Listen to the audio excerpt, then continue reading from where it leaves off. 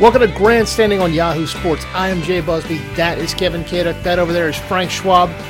After 6 god-awful, boring, multi-possession games, we were finally rewarded yesterday with 2 really, really good games. Well, one outstanding game and then one game that was close just because of circumstance more than anything else. But still, any game that any playoff game you got to be watching in the last 30 seconds to see which way it tips, that's a quality game. Indeed. Well, let's not bury the lead here, Jay. What was Georgia Dome like on Saturday? Because it sounded awesome. It sounded like, it sounded great. Yeah, Georgia Dome was really, really. I was very pleased with my Atlanta brethren here. The Georgia Dome was extremely loud. Everybody seems very fired up about Aaron Rodgers. It's kind of a careful what you wish for kind of thing, I know, but everybody's looking forward to a chance to send the Georgia Dome, the unlamented Georgia Dome, out one more time with a win.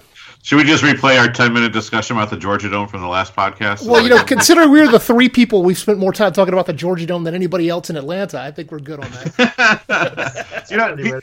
Fans don't get. Sometimes it seems like fans of teams that play in indoor stadiums never really get their due. But you look at the atmosphere that Atlanta had, and then the atmosphere that Jerry Dome had yesterday. Yeah, I don't know if that's fair. For some reason, people just undercut it. It's like if you're not layered up and wearing snowmobile suits and camo gear, we don't care about you. But that's not the case.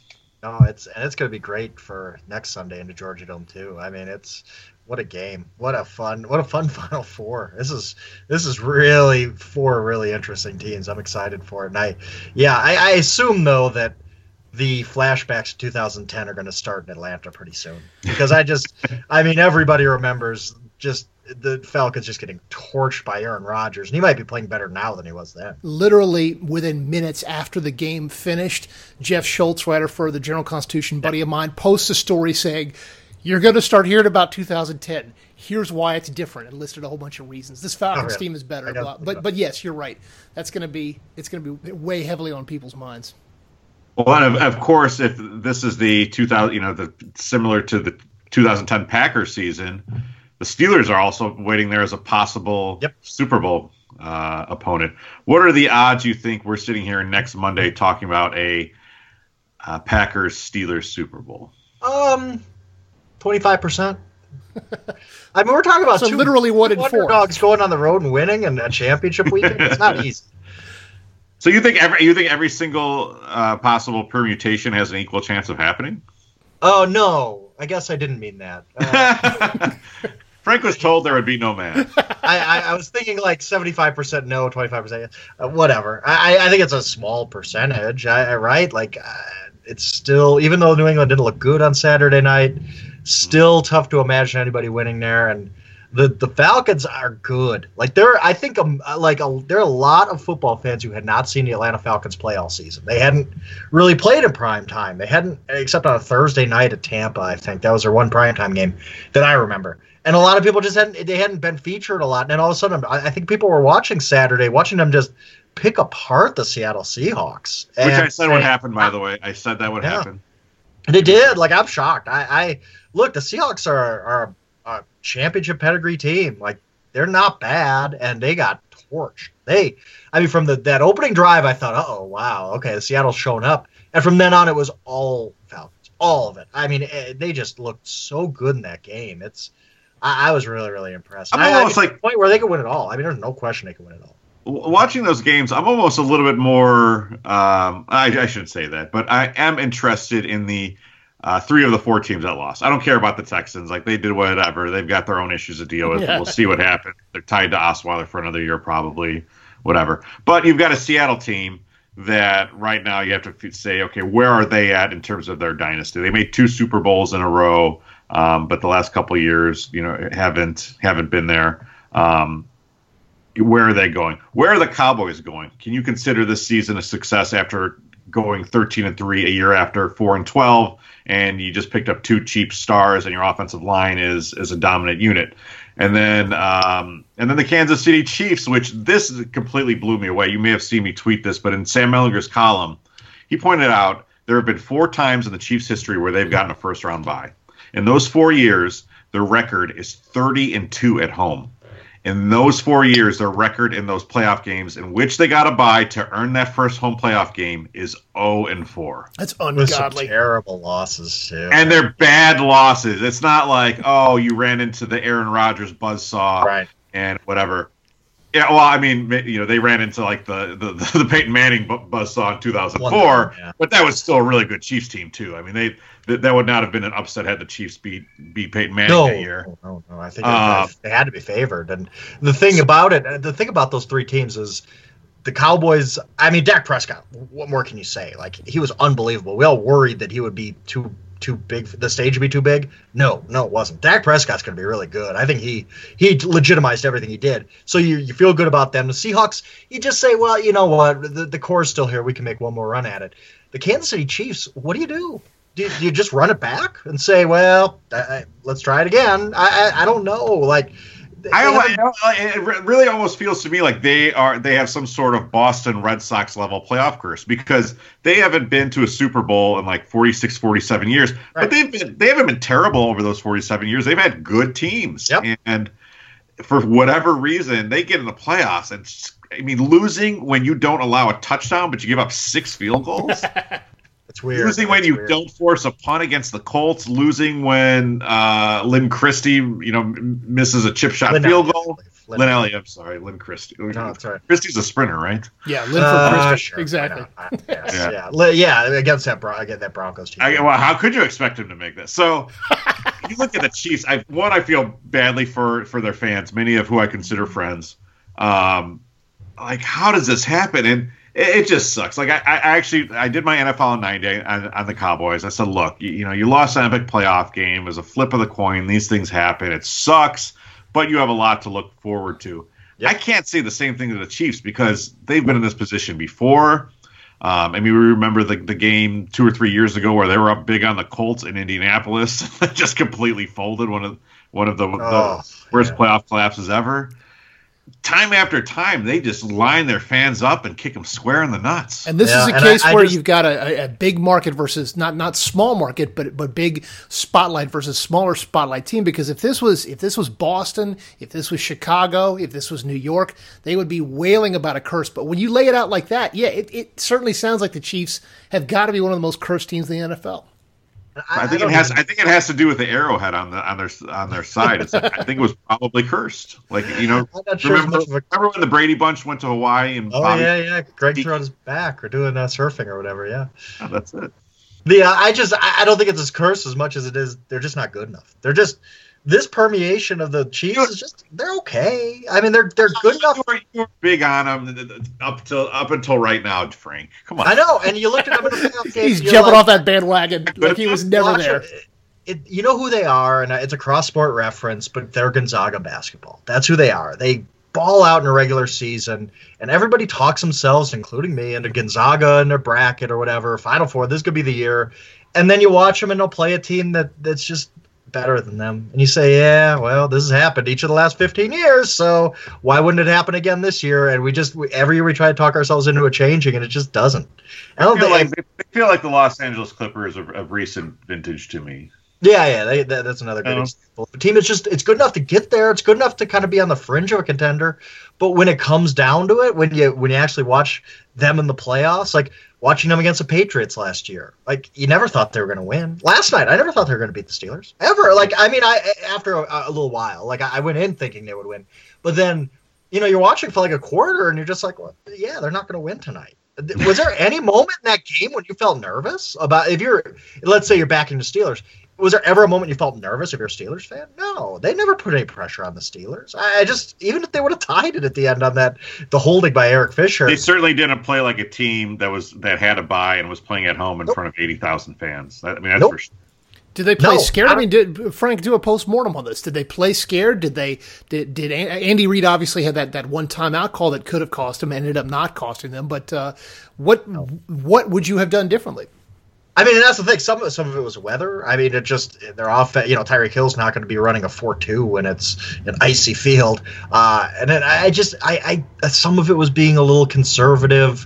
Like, there was a point. There's 20 seconds left in the first half, and I think you're at your own 35, let's say. So you need about 40 yards getting field goal range. There's 20 seconds. Nothing bad is going to happen to you, really.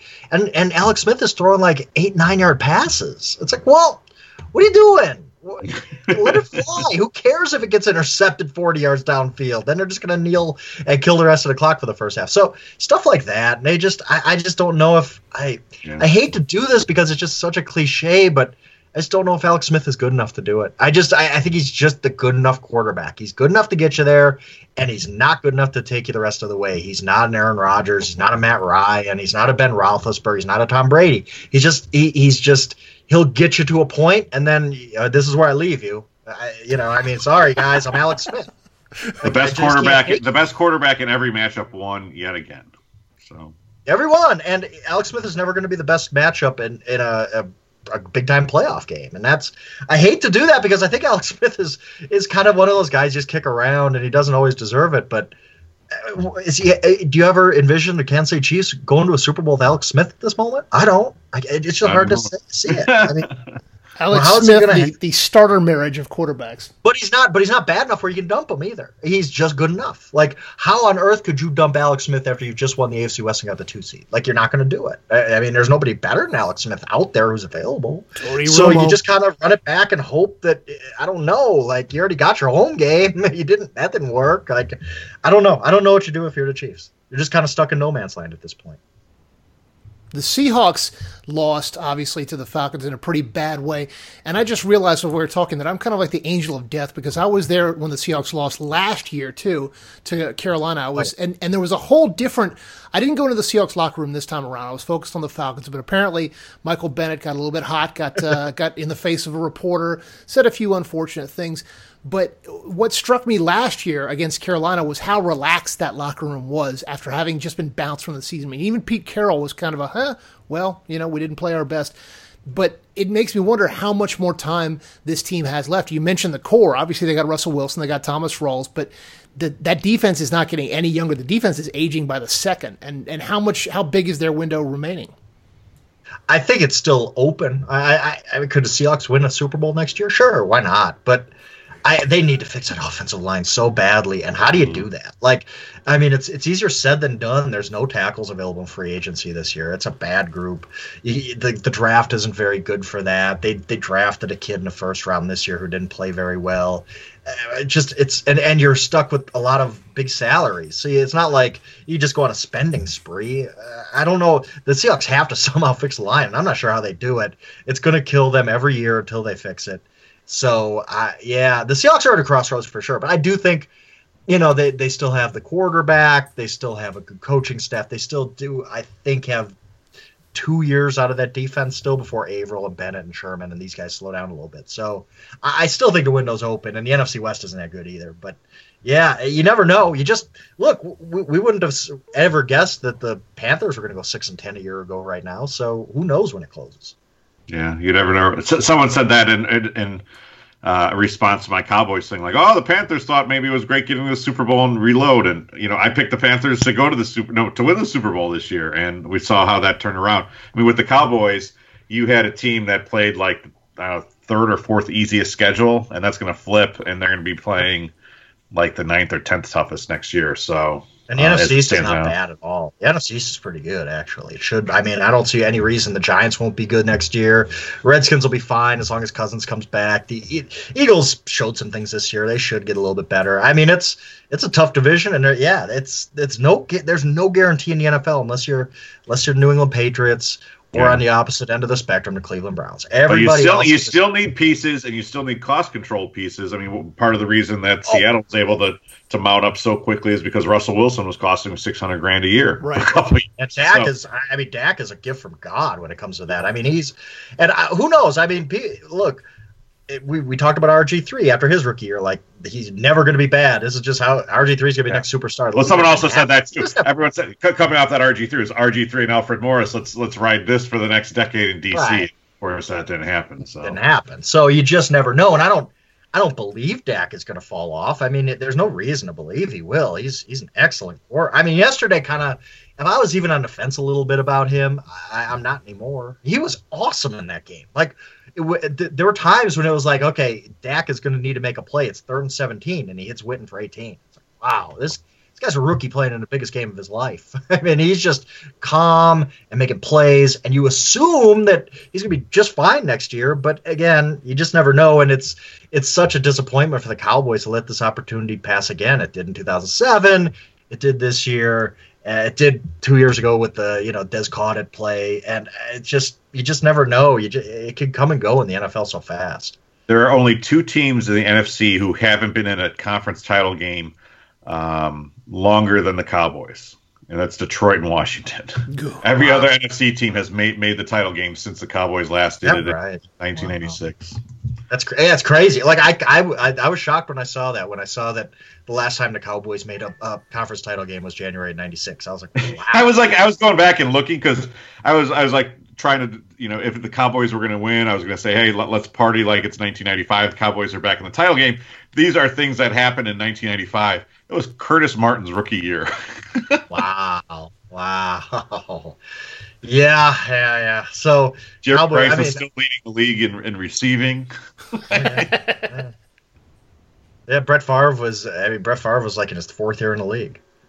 I mean, it's unbelievable. It was a long time ago. Yeah. We didn't know what a Star Wars prequel was. It was a nice time to be alive. Batman Forever was #1 at the box office. Stupid comic book movies. Yeah, so let's talk about the winners here. And we're obviously going to run into a bigger preview type podcast later this week. But Jay, you actually did a fun video for our social channels about just the 4 quarterbacks that are left, and it's a great group. Is everyone here going with Aaron Rodgers if you had to pick among the 4? And yeah. Of the quarterbacks, quarterback? Oh yeah. If you've got a quarterback with what's a better question to ask off that then? Quarterback. What quarterback? Team's going to win, I guess. I mean, it doesn't matter. I mean, just because the Packers had the best quarterback doesn't mean they're going to win. When's the last time? I mean, it's pretty rare throughout NFL history when the best quarterback wins a Super Bowl. It really is. It's not like it's happened 47 out of 50 times. So there's no guarantee the Packers go to the Super Bowl. But yeah, Rodgers is. I mean, I guess the question is Aaron Rodgers the greatest quarterback you've ever seen? Well, you phrase it like this, down 4 on your own 20. You've got to get. You got 2 minutes to get into the opposing end zone. Who do you take over Rodgers? Nobody. All right, I mean, that throw he made to Cook was. I hope people realize how good that was. He is. He kind of just flicks the wrist, and it's a 100-mile-an-hour fastball, and Cook catches it literally in the split-second window he has to catch it to get his feet in bounds. It's a great catch too. And it's like, what do you do? Well, how do you defend that? I don't even know how. He was just the first touchdown throw he made to Richard Rodgers, which barely got through that window through Sean Lee's arm to make the touchdown. I mean, he's just so locked in. And he hasn't had the best career of any quarterback ever. That's Tom Brady. But on an individual game-by-game basis, when Aaron Rodgers is at his peak, I've never seen it. I don't know that I've seen a more dominant quarterback. He does everything at just A+ level. Make the case for him over Peyton Manning or Tom Brady, or is it the pocket manipulation? Is it the vision? Yes. And the arm and the way he's able to throw on the move, and the fact that I don't think he's had the teams that those guys have had either. I mean, I don't know that he's ever had a receiver as good as Marvin Harrison, or a receiver as good as Randy Moss, like Brady did, or a coach as good as Bill Belichick. Or look, Peyton Manning, it was great, and Tom Brady was great, but I think at Rodgers' absolute peak, he could take a game over like those guys can't. Like, it just feels like you could stick him with when he's on his, he's up and down and he's a little inconsistent the last few years. But when he's on, when he's just locked in like he is right now, it just feels like you can put him on any team in the NFL and they're going to win. Like, you can put him on the Cleveland Browns and the Cleveland Browns in the AFC. That would be a lot of fun. That is so. I mean, he is just. He sees things like I was doing co-producing the Greg Cosell piece last week on Rodgers, and some of the plays that Greg, kind of singled out were just like, how does this guy see the game this quickly? There's a play, and I think we talked about last week. Devontae Adams goes down the right sideline, and the Giants had disguised their coverage, and they switch at the snap, like literally at the snap. Aaron Rodgers has a 3-step drop, and at the end of his 3rd step, he has recognized the defense, knows where to go with the ball, and hits Davante Adams on stride.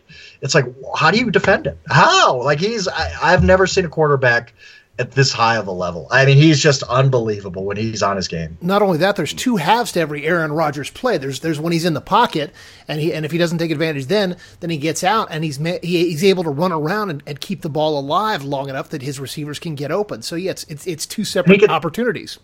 And he could throw on the move going right or left. I mean, he was moving left yesterday, which is a tough throw, and he just throws a laser to Cook. I mean, that is a tough throw. Not everybody can do that, and he's pretty unbelievable. And I don't know if it means they're going to beat Atlanta, because Atlanta's a really good football team, but it's fun to watch him play when he's on like this.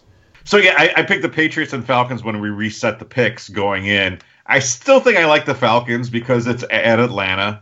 And, the way that Matt Ryan is playing, and you've got Julio Jones, and I just think that, they've got the upper hand. Jay, do you feel that way, or do you still feel that other shoe waiting to drop like most Atlanta sports fans do? Yeah, that other shoe's always dangling, but it's a baby shoe now. It's a little tiny shoe. This is as good of a Falcons offense as I have ever seen, and part of it is the fact that, as we talked about earlier, they completely rearranged their game plan against Seattle. They were able to come up with a whole new game plan that involved bringing the running backs out of the backfield and having them be receivers as well, and that just absolutely slice Seattle to bits. So if Kyle Shanahan, before he goes off to his doom in San Francisco or wherever he ends up, is able to put together a game plan that can pick apart Green Bay like that, you understand that Aaron Rodgers is going to drop 3 to 4 touchdowns on you. If you're able to drop 4 to 5 on him, then you're in much better shape.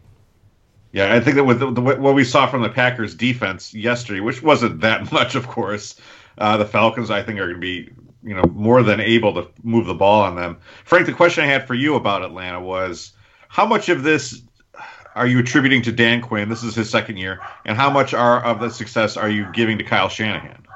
I think you got to give Shanahan a lot of credit. I mean, the coordinators are the lifeblood. I mean, they're the ones calling the plays. But give Dan Quinn credit too. I mean, his defense has played well enough. I mean, they really played pretty well against the Seahawks after that first drive. I think that Dan Quinn has done a good job leading this team, having a vision for it. And, I mean, I don't know who gets more credit, but Kyle gets a lot. Kyle has done a great job calling this offense, doing things that just strategically are tough to defend. I mean, he's really good at manipulating people with his personnel and formations and getting, Tevin Coleman in space in a pass game and stuff like that. And he's just calling. He's just on fire right now. I mean, he's kind of in the zone as an offensive coordinator and it helps, obviously, to have multi-talented guys like Devontae Freeman, Julio, Matt Ryan, but he's calling it. He's just seeing it well. He's calling it well. This Green Bay defense is going to have some issues. They don't have a lot in the defensive backfield. They really don't. Ladarius Gunter is matching up against Dez Bryant and Odell Beckham, and oh my goodness, if they match him up against Julio Jones, I mean, I don't know how they cover him. So this is Atlanta's really good, and if they win a Super Bowl, it shouldn't surprise anybody. Even though I'm sure before the season, what were they, probably 50-1? I mean, nobody thought the Atlanta Falcons were going to be worth anything this year. You didn't put any money on them, Frank. I did not. No, unfortunately. You told me that you said going into the season, you had money on three teams? It was the Raiders, the Packers, Cowboys. Raiders, Cowboys, and the Arizona Cardinals, which is the other group. And then I didn't really. The other two are nice long shot picks that you did want not to put in for some overtime hours, Frank. All right, I'll live. I'll live through it.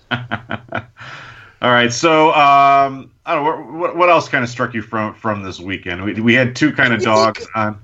I didn't hate the games on Saturday. I didn't feel like. I mean, that Texans game was just inevitable. But do we think that the Patriots are a little vulnerable? Because I watched that game, like they just played a terrible team. Like as I wrote, like the lead of my post on Saturday night was a better team might have beat the New England Patriots, and I believe that they played bad. Like it's crazy to say that for an 80-point win, but I never felt at any point in that game like, wow, the Patriots are really, really good. they just struggled through that game. Tom Brady completed like 46% of his passes, and the defense was just okay. It was solid, and the run game never got going, and they made mistakes you don't see from the Patriots. Do we think the Patriots are vulnerable? Like, they did play, I think, the easiest schedule in the NFL this year. Well, Frank, how much stock do you place in composure? Because I know that you and Cosell do a grandmaster's reading of routes and schemes and so forth, but Brady, more than I've seen him in a while, seemed to lose his composure this time around. He's getting knocked on his ass by Jadeveon Clowney. He's throwing interceptions. He always whines to the refs, but there seemed to be something a little different this time around. So was there? Do you place any stock in that? I think that's who he is. He just manipulates the refs, and he's going to do that. And for some reason, he enjoys that. I don't know why. Goodness knows. But I think that was why he was. They didn't protect him. He got hit a lot. And we don't talk about Tom Brady's toughness very often, but like in that AFC Championship game last year, and the Broncos just beat him up, and he still led them to the late touchdown, or even on Saturday night. He took a lot of hits, and they didn't protect well at all. And now you wonder, like, can the Steelers get this kind of pressure against him? Is there any carryover? I don't know. I mean, maybe they're finally missing Gronk a little bit. It wouldn't surprise me if the Patriots won by 21 next week. But I watched that game and I wasn't impressed with the Patriots at all. And I don't know if that was just a one-off or if that's something to be worried about. I think it's going to be a good game. I mean, we have a tendency to make the Patriots seem like they're a team that's won 15 Super Bowls in a row, and that's not the case. They've lost AFC title games before. They've lost AFC title games at Foxborough. It's definitely possible. And I think when you look at the Steelers and what some of the things they can do, and I mean the way that Bell just wore down the Chiefs. Yeah, they were only scoring field goals, but they scored 6 of them. So yeah, I mean the amazing thing about the Steelers, and this happened late in the year. It wasn't something that happened just starting the playoffs. Is they turned their entire offense over to Le'Veon Bell, and they just feel like he could carry it 27, 28, 30 times a game, and it's okay. And that they just decided this is the way we're going to win a Super Bowl. And you know what? They might be right. Like, he is dominant. The offensive line's playing well, and I don't know. Like, I know it's been said 8 million times during the broadcast and whatnot, but he just is he's so patient. He just gets behind that line. He waits for the hole, and then he just accelerates like nobody else. And it's crazy. You look at that Pittsburgh team, though, and they're coming to this game with more blue chip talent, for whatever you want to make that phrase. And just line it up. I mean, why don't the Steelers have a good shot to win? I guess it's the Brady factor. Brady is better than Roethlisberger. I don't care if and Belichick is better than Tomlin. Yes. And when we just talked about, hey, the 4 best quarterbacks won the last weekend's games. Well, the best quarterback in this game is Tom Brady, and the best coach in this game is Bill Belichick. So, and they're at home. And, the Steelers have not – I think they've lost 7 of their last 9 against the Patriots, something like that. It's not like they've fared really well against New England. So, I don't know. I don't know what to think of this game yet, because the Steelers are playing really good football. And they do – you're right. They have enough high-end talent, especially on offense, to make the plays to kind of win this game. But it does seem like a coin flip right now. Even though I know the Patriots are favored by 6. I don't know. I wouldn't be surprised if the Steelers won. I wouldn't be surprised if New England won big. It's really tough to tell yet. So what would be the most surprising matchup overall? Steelers-Packers?